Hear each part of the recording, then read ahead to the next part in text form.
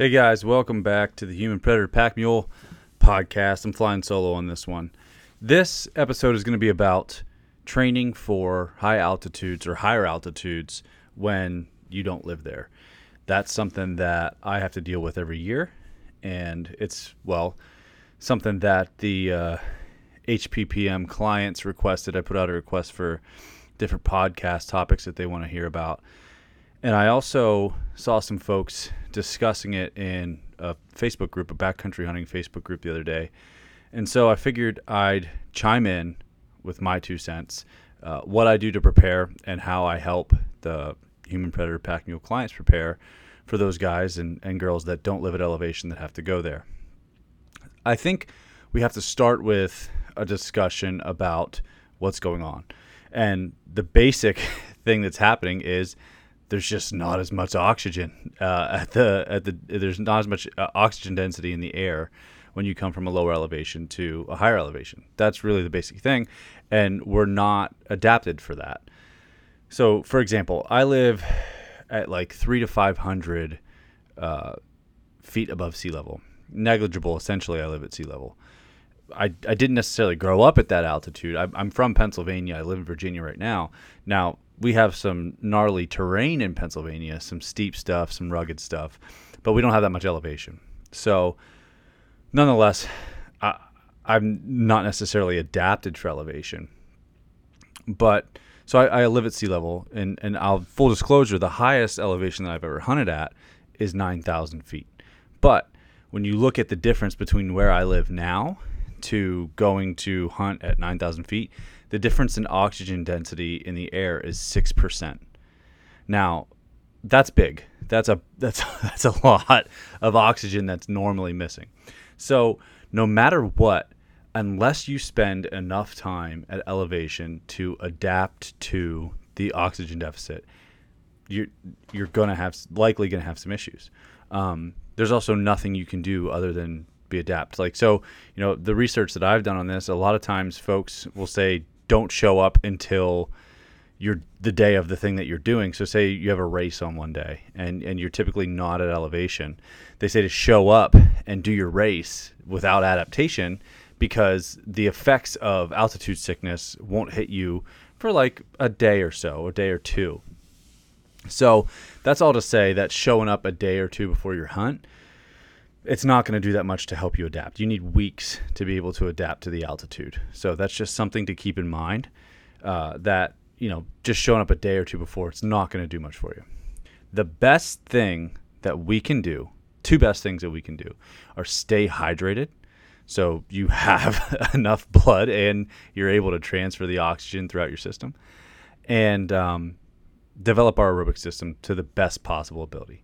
Those are the 2 things that we can really do as folks that don't live at elevation when we're traveling to go to elevation. Now, every year I go to elevation hunt. This year will be Montana. Past couple years it's been Wyoming. And, every time I get at least a headache. It's just part of the deal. I know it's coming. That's just the way it works. I mean, I do my best to stay hydrated.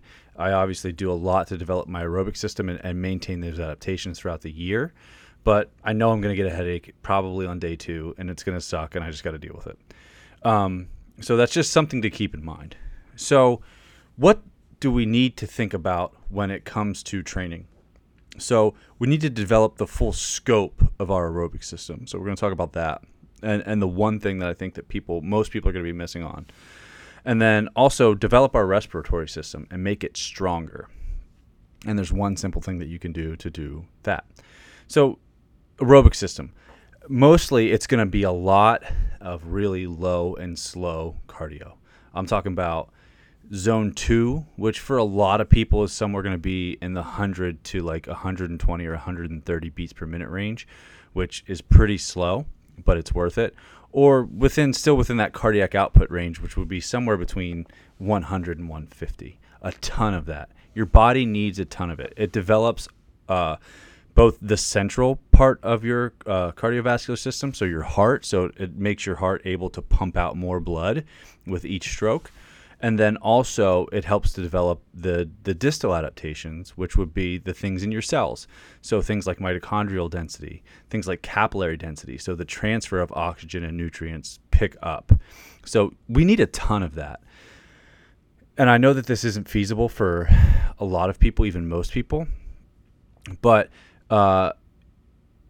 we're talking about, I know I've read different people that say when you're first starting to try to create these aerobic adaptations, like 4 hours of that type of training per week. Maybe that's not always feasible, but you need to continue to do a lot of it. And especially if you know that you're not going to be able to get 4 hours per week, well, then you need to work with the time frame that you have and extend your time frame and make sure that while you may not be able to get 4 hours per week, if you say rather than trying to take 6 months, you take 8 months to a year and really work on that system, then you'll facilitate the adaptations that you need and start to develop the aerobic base that you need to be able to do the things that you want to do. Just from a human standpoint and from a hunting standpoint, we need that. But also when you're looking at being able to have the aerobic system in the best possible position that you can when you're going to elevation. So a ton of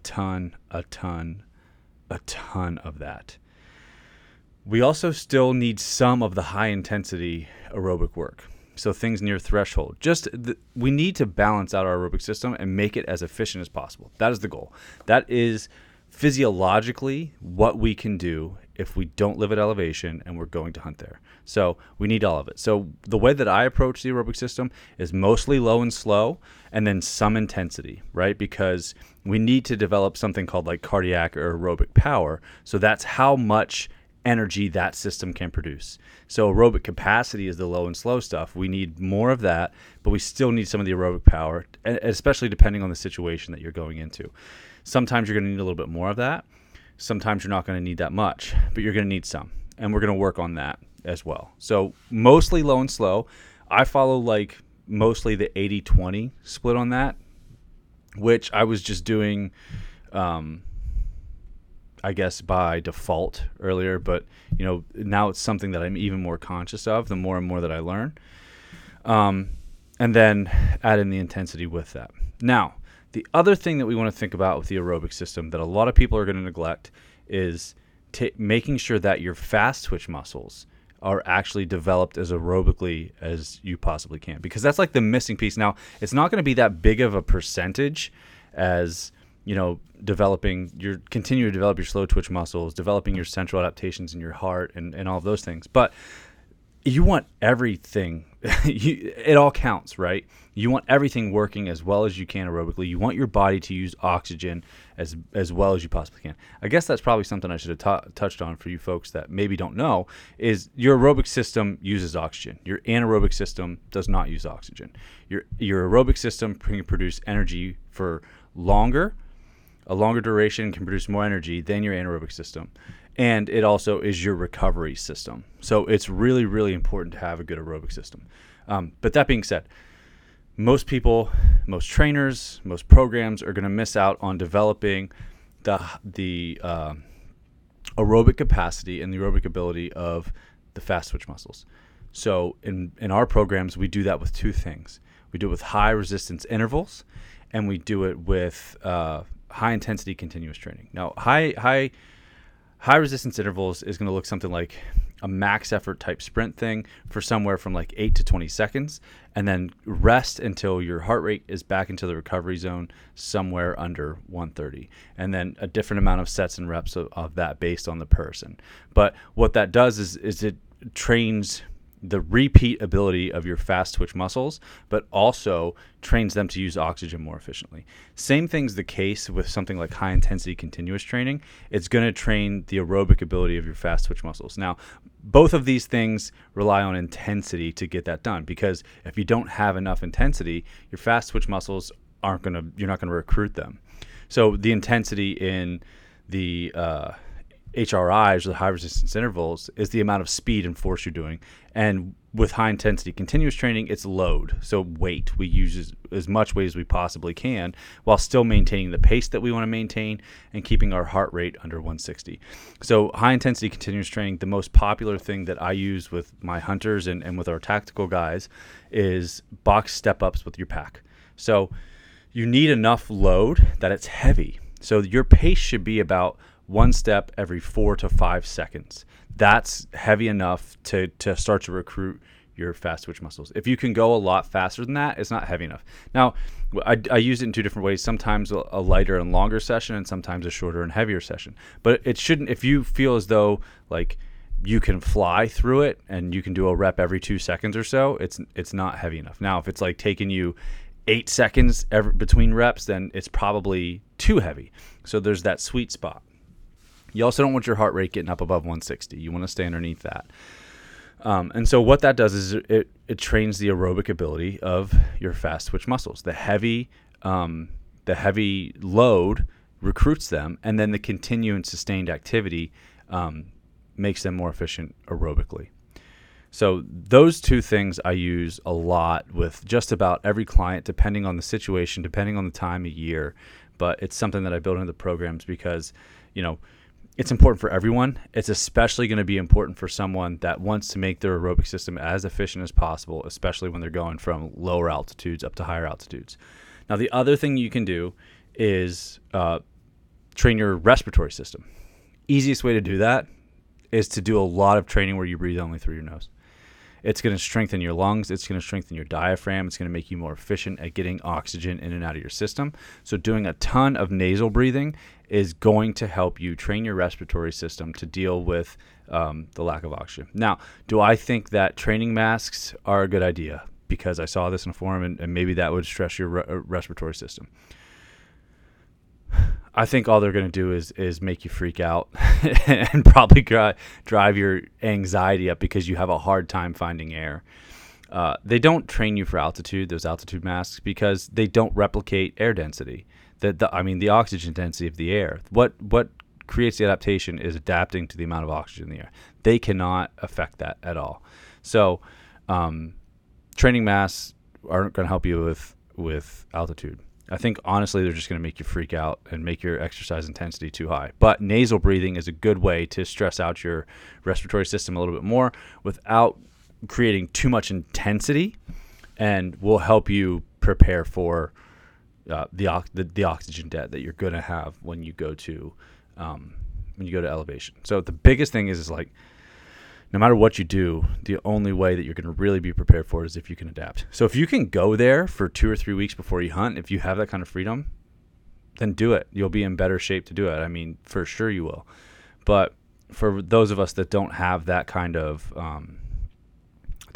freedom, or just don't have the ability to do it, your best bet is to develop your aerobic system and stay hydrated. That is how you prepare as folks like me that live at lower elevations that go to higher elevations to hunt. So I hope you found this helpful. Do me a favor, wherever you listen to your podcast, go ahead and drop a rating on that son of a bitch. Like, if you think this podcast is worth 5 stars, I want your 5 stars. Please do that for me. Comment, recommend it, do whatever you can. I would just love to have your support, and I would really appreciate it. And if you have any questions, you want to chat about anything, you have topic ideas, or you want any help with your training, just shoot me an email at humanpredatorpackmule@gmail.com. I appreciate you taking the time to listen, and I'll be back soon with another episode.